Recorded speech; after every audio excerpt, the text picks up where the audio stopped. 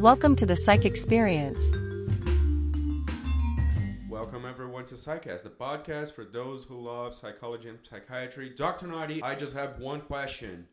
What the hell is wrong with benzodiazepines? Why are those drugs so bad for you? Okay. All right. That's an interesting, and I'm glad we chose that today. I was more formally prepared, and you just caught me off guard, but I can fix it. Surprise. So we spoke last session. Our session. You see, I'm still treating people. No, we spoke last episode about how we have prescribing principles and how at times in psychiatry we kind of violate the same principles that we claim are in place, right? Mm-hmm. Like meaning, So with the benzodiazepines, what the problem is? Well, benzodiazepines, they have been prescribed to people for freaking decades, right? Mm-hmm. I think in the 70s there was this song, Mama's Little Helper, the Rolling Stones, which is pretty much about Xanax. Yeah. And so we can start talking about guidelines for the treatment of anxiety. Okay, so the first line of treatment for generalized anxiety disorder are the antidepressants. Mm-hmm. Okay. How come, right? Thought antidepressants are just for depression. Well, and then again, we could say, well, why do you call them antidepressants if it's a group of medications that are quite different from each other? There's the SSRIs, SNRIs, the dopamine and norepinephrine, reuptake inhibitors, blah, blah, blah. But then again, the overlap between generalized anxiety disorder and major depressive disorder from a diagnostic perspective is quite big. Mm-hmm. For a diagnosis of major depressive disorder, according to the DSM, you need 5 symptoms of a group. And of those 5 symptoms, you can find 4 in the diagnosis of generalized anxiety disorder. So they have a lot in common. One of them is restlessness or psychomotor agitation. They would be kind of synonyms. Being easily fatigued, that's in generalized anxiety disorder, and sort of low energy levels kind of deal are part of major depressive disorder. You have impairment in attention in both of them, difficulty concentrating or mind going blank in generalized anxiety disorder, right? And you have sleep disturbances. Mm-hmm. And insomnia is also a symptom of major depressive disorder. So they're not that different. And then guidelines will suggest something. They'll say you can prescribe benzodiazepines because they bring quick relief to anxiety. And it's quite true. Mm. They do bring quick relief to anxiety. But their guidelines will say do not prescribe for more than a month. And why is that? Well, I think 2 reasons. One is it's a medication that the body quickly develops a physiological dependence to it, right? According to research, the physiological correlates of anxiety do not quite improve past a month and a half. What am I talking about? So we have some physiological correlates of anxiety. For example, pupillary dilation in response to startling stimulus, like boo, right?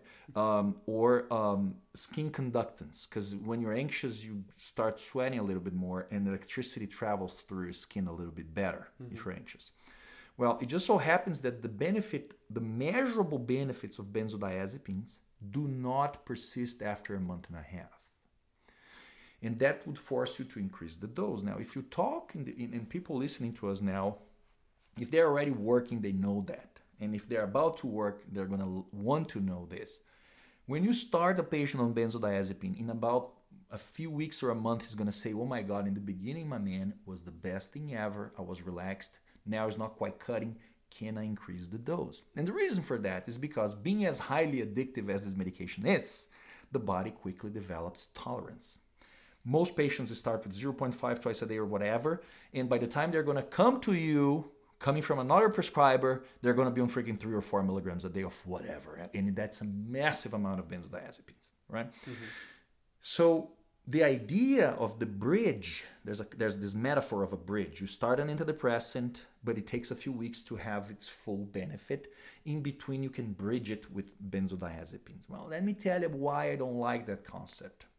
From a practical standpoint, it's unlikely that your antidepressants will ever bring you the same amount of relief that the first doses of benzos have given you. Right. So you're really not bridging.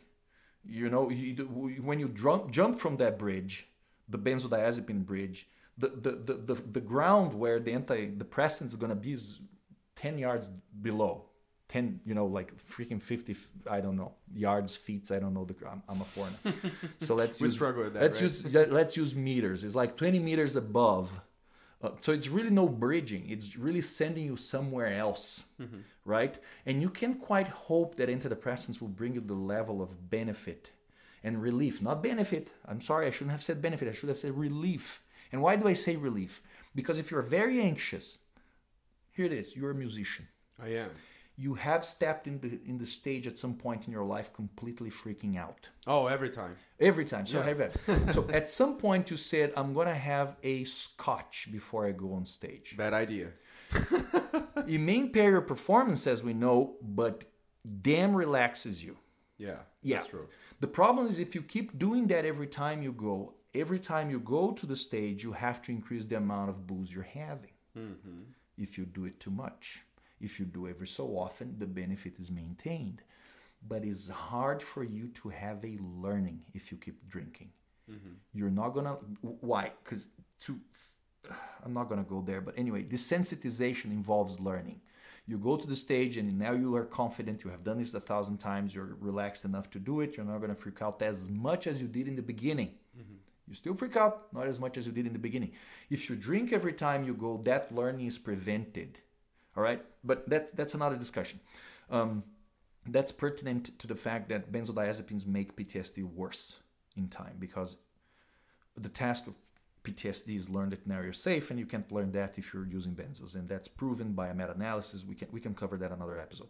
So now you have a medication that brings you quick benefit, quick relief, is considered as a bridge. It's there as a first line. You can use it right in the beginning of the treatment and don't persist using. What's the problem with that concept?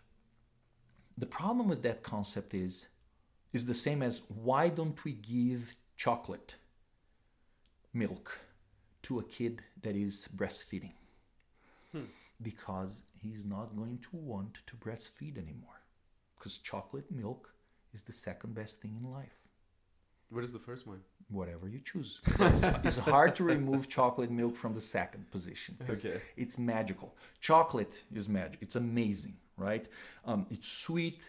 Oh boy. So that's why. So now you give a patient a benzodiazepine. He experiences this quick relief. Within a few weeks, he needs a higher dose. And it's not his fault. He's not a bad guy. It's just his body got really quickly adapted to the medication, which, by the way, binds to GABA receptors in the brain, which is the site. It doesn't matter. We don't need to know what GABA receptors are. All we have to know is that the site in which the benzodiazepines bind in the brain is the same one that alcohol does.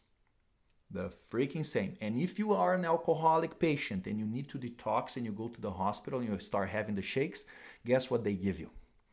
Benzodiazepines. That's how analog they are. Right? That's how they are very much the same freaking thing.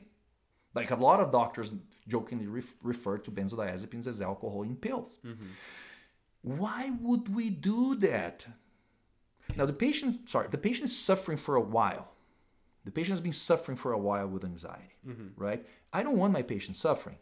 But I also know that the goals of treatment with anxiety have to be modest because for most people, anxiety is a trait. Not only a state. Okay, some people are just more anxious than others. People with generalized anxiety disorder in adulthood, frequently, most of them have been anxious kids. Our hopes of completely eradicating that thing are a little bit nutty. I'm sorry to say, you got to be realistic about things. We spoke about that with depression, right? Yeah. The absence of freaking symptoms. Come on. Right? Complete state of well-being with the World Health Organization. What the hell? Right? So anxious people come to you And now you're trying to help them. They come to you for help, and you're going to expose them to an addictive medication. Now, most patients do not develop addiction. They don't develop addiction in the sense that what we define as addiction. They don't go all day long trying to get the drug. They don't have like escalating higher doses. They do have a need for higher doses, and that's seen in clinical practice every freaking day. But they don't mess up their personal lives. They don't go, hey man, you have a benzodiazepine. All the behavior package of addiction is not there. But they have a physiological dependence. And if you stop that damn thing, they're going to have a seizure. They're going to end up in the emergency department. It's a catastrophic stuff. You can die of withdrawal from benzodiazepines. So, your friend comes to you and says, hey man, let's go to Florida, man. The weather's great. I want to introduce you a chick there or something like that. And you go and you forget to call your doctor for a supply of your benzos, and you run out of this damn thing when you're away. You're going to pay a high price. Now, this is the kind of drug we're giving to people. This kind of drug we're giving to people in psychiatry. For me, it's very difficult to accept that idea. The concept of bridging doesn't, as I said, it doesn't quite match, because it's unlikely that the antidepressants will get you to the state that a shot of tequila gives you, right? So there's no bridging. There's this quick relief, and now I want to say this. I don't want to say this, but I'll say it. Just for please give me some credit. It's hard to give up the candy, all right? Yeah. Now that you have tasted. We spoke about why alcoholism is such a problem. And is the reasons because everybody gets exposed to alcohol, and if you have the right wiring in your brain, you go through that sieve, and now you're stuck to it. Right. Why would we take the risk? This patient has been suffering for years. I understand we want to relieve. We want to help them. We have clean choices. They may not be as good from a relief point of view, but the damage they cause in the long term is much smaller. Tapering a patient from benzodiazepines is terribly difficult, and we have a prescribing crisis of benzodiazepines. The number of people out there taking benzodiazepines chronically, and you're not going to find a guideline saying that's okay to do. For example, for panic attacks, if you take a dose a week or so, every time you take is going to work. It's going to be the same blessing of the first time you took, which, by the way, is true for pot, which, by the way, is true for alcohol. If you drink alcohol once a week, you feel good, you feel happy, you sleep better, right? If you're not binging like a crazy man, right? But if you start to reproduce, you try to reproduce that benefit every day of your week. Now you start having sleep disturbances, you start having anxiety because you're going through micro withdrawals. Here's an example. We use this with cocaine and Adderall. The guy comes to your office and he says, what? I'm anxious, I can't sleep, I'm cranky, I can't focus. By the way, I drink 3-4 nips a day of vodka.